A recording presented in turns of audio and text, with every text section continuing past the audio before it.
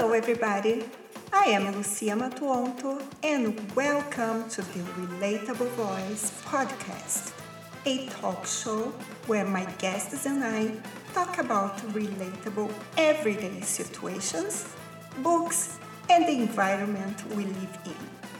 Remember to subscribe and follow the podcast on social media so you can be notified when a new episode is available. Let's begin. The Relatable Voice is happy to welcome Peter Harret. Peter is talking to us directly from Seattle. So, Peter, welcome to the Relatable Voice podcast. Hi, Lucia. Happy to be here. I'm super happy to talk to you, Peter. And you are also an author, and I would like to know you a little bit better. So, can you tell us about you? Sure. Yeah, I have a family. We live here in the Seattle area, actually Arlington, Washington, and it's a suburb of Seattle, just north. So we operate two businesses, and I became a writer kind of late in life. I've done a lot of writing, but it was technical writing, writing for websites. I've probably written all the content for maybe a dozen websites, all the product data, sales literature, just everything. But I never wrote a novel, and so it's kind of funny because I thought, I could write, but didn't have a story. So I found out the hard way that when I sat down to actually write a story, I didn't know how to write, but I had a story, which surprised me. So if I have a talent, it's just that I actually have a natural gift for writing stories, and I've had to learn how to write a novel. It was good that you started writing, so now we are talking here. And you just published a book called The Rings of Hesaurun. So can you please tell us the origin of this name? That's kind of amusing too, because I was one morning I write in the morning. So one morning I'm sitting, writing this book, and I got to come up with a name for this thing, right? Mm-hmm. And I'm looking around the room, and I see a bag of rice, and I remember seeing a box of cereal and different things in the room, and I'm thinking, none of this works. You can't name it, rice. So I start looking at the books in the room, and there's a thesaurus. And I start thinking, well, if you take the T off the front and put an N on, put a H there and put an N on the end, you've got Hesaurun. That's how it came about. I just modified the word thesaurus. When I heard the title of your book, it sounded very familiar. And Peter, what is your book genre? Well, it's fantasy science fiction. Yeah. Interesting. So both together. So how did you come up with the idea of writing about science fiction? Well, my daughter, at the time she was in 7th grade, and she got an assignment to write she had a writing homework assignment. And so my wife asked me to help her with it, and we sat down and we decided on a Supergirl genre, story with magic ring. And she did the work. She got a good grade on her assignment, and that was it, right? No, I couldn't leave it alone. I wanted to do it my way. And so I started rewriting the story my way, and before I knew it, I had 750 pages. Wow. And 150,000 words. And I never writing a novel before. I had no idea how many words it took to do it. How many pages really I should do. It just kind of happened. So the good news is it takes about 500 pages. The first book is 500 pages, it took about 130,000 words to do that, so I had a good start on the second book. Right now I'm 3/4, 7/8 of the way through the second book, and I've already got a start on the third book. It'll eventually be a series of 4 books. Okay, will be a series. And I read a review about your book, and it says, "The Rings of Hesaurun" by Peter Harret left me on the edge of my seat and flipping the pages throughout the whole book. So, Peter, how do you feel when you read an amazing review like this? Oh, it's really rewarding. And the flip side of that is when I got a review yesterday where somebody criticized the writing, and you take that hard too. So there's a reward when you see a good review, and well, I take it hard. It was a 4-star review, but that's like the first one I got, and so. I think I have currently, it's just the book has been released only for about a month, and it has on Amazon, it has 27 reviews currently, and they're all 5-star reviews with the exception of the last one, which was 4 stars. So that was disappointing, but I don't really believe the person read the book because they were saying some things that just weren't true. So, but still, like I say, it's very rewarding to see a good review, and just like writing is like an art. If you're a sculptor or a painter, you're going to love the good reviews, and one that's not so flattering comes along, it's gonna cut you to the heart because you're proud of your work. Yeah, I understand you completely, but don't feel demotivated. And sometimes talking to some authors, they have the same complaint. They say, "Oh, that person, I'm sure she didn't or he didn't read my book." And as you told me, you have like 27 very good reviews. And for you, how do you feel after reading feedback from your readers? Do you already feel successful? Yeah, everybody's going to get good reviews and not so flattering reviews. So standing back and looking at your work when it's done, that's the real reward, at least for me. And also, gaining the skill. I've gained a new skill in the last 2 years of writing, and it's rewarding. Yes, it's rewarding. And like holding the book you produced in your hands for the first time gives an enormous sense of accomplishment. And Peter, how do you research for your books? I'm different than most. I just literally sat down and started writing. And most writers plot everything out and make an outline, and they know where they're going in the story. I didn't do that. I just started writing and developing the characters and then fit them into a plot. And yet I ended up with a very strong plot, which, if anything surprised me about learning how to write a novel, it was that. Everybody scratches their head when we talk about the plot and planning a novel out, plotting it out. And I say, I didn't do that. I just started writing. They scratch your head and give you a funny look. Wow. So, everybody's different, but that's how I write. I just sit down and it just happens.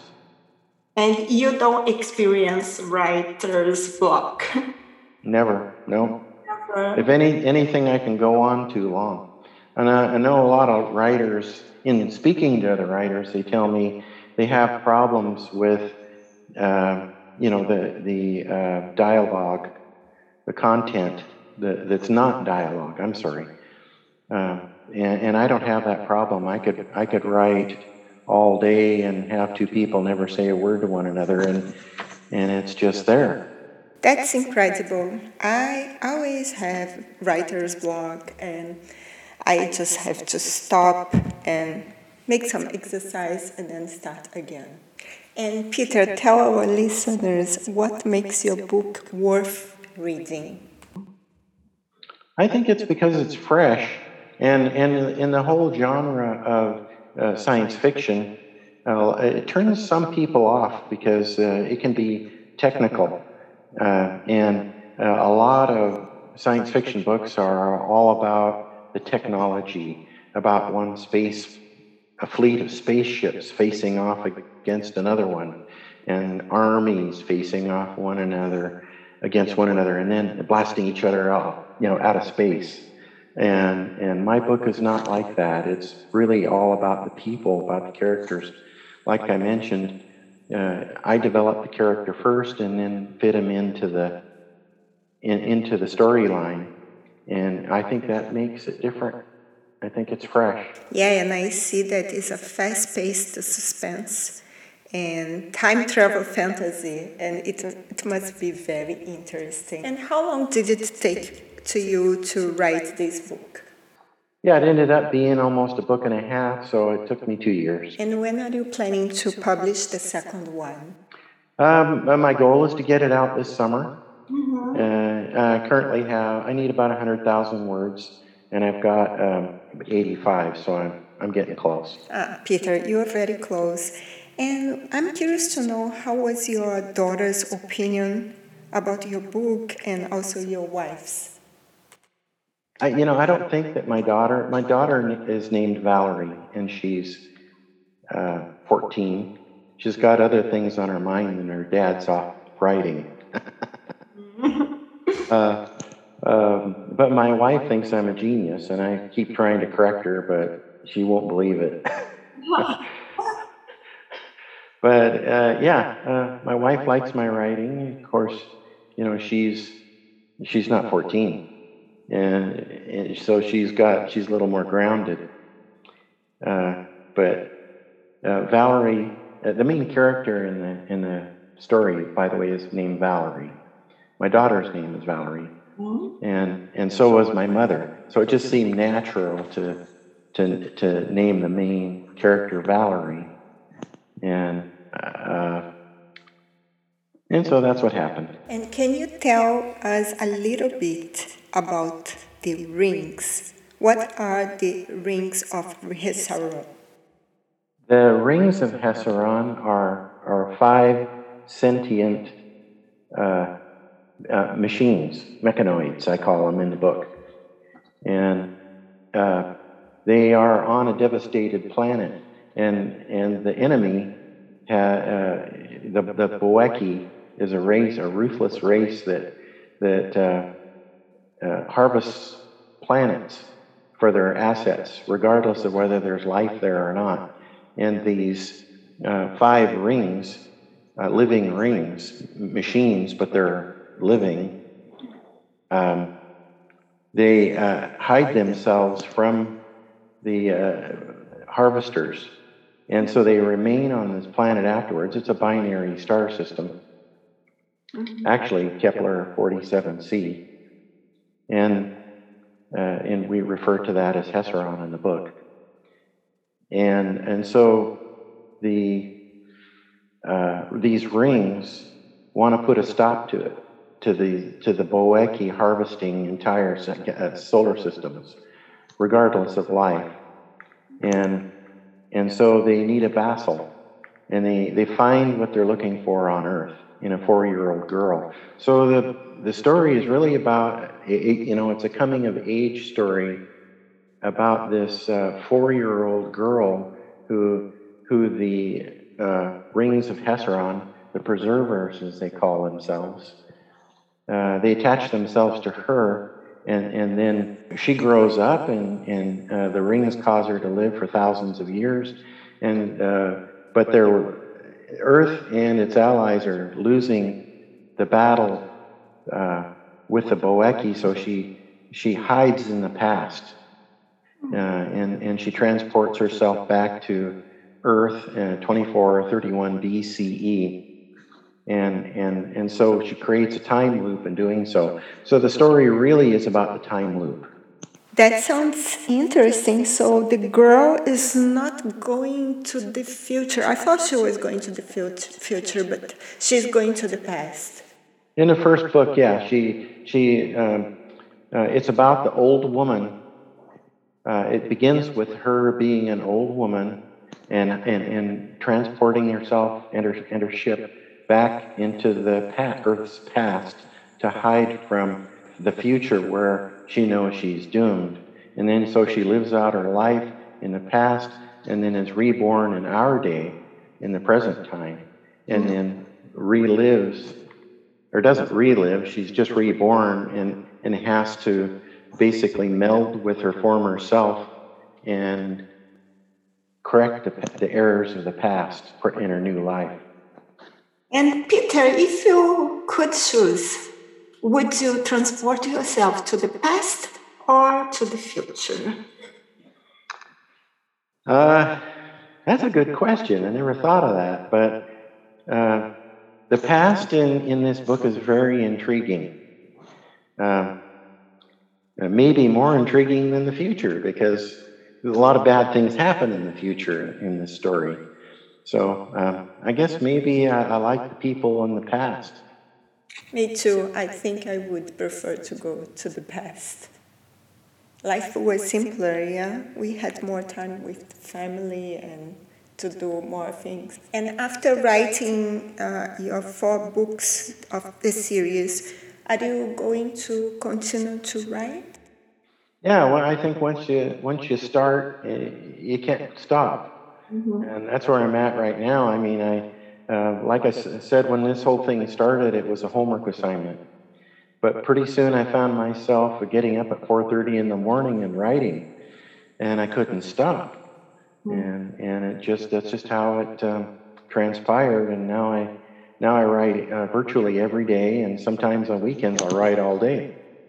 Congratulations, you became a writer, because only writers can wake up at 4 a.m. to write.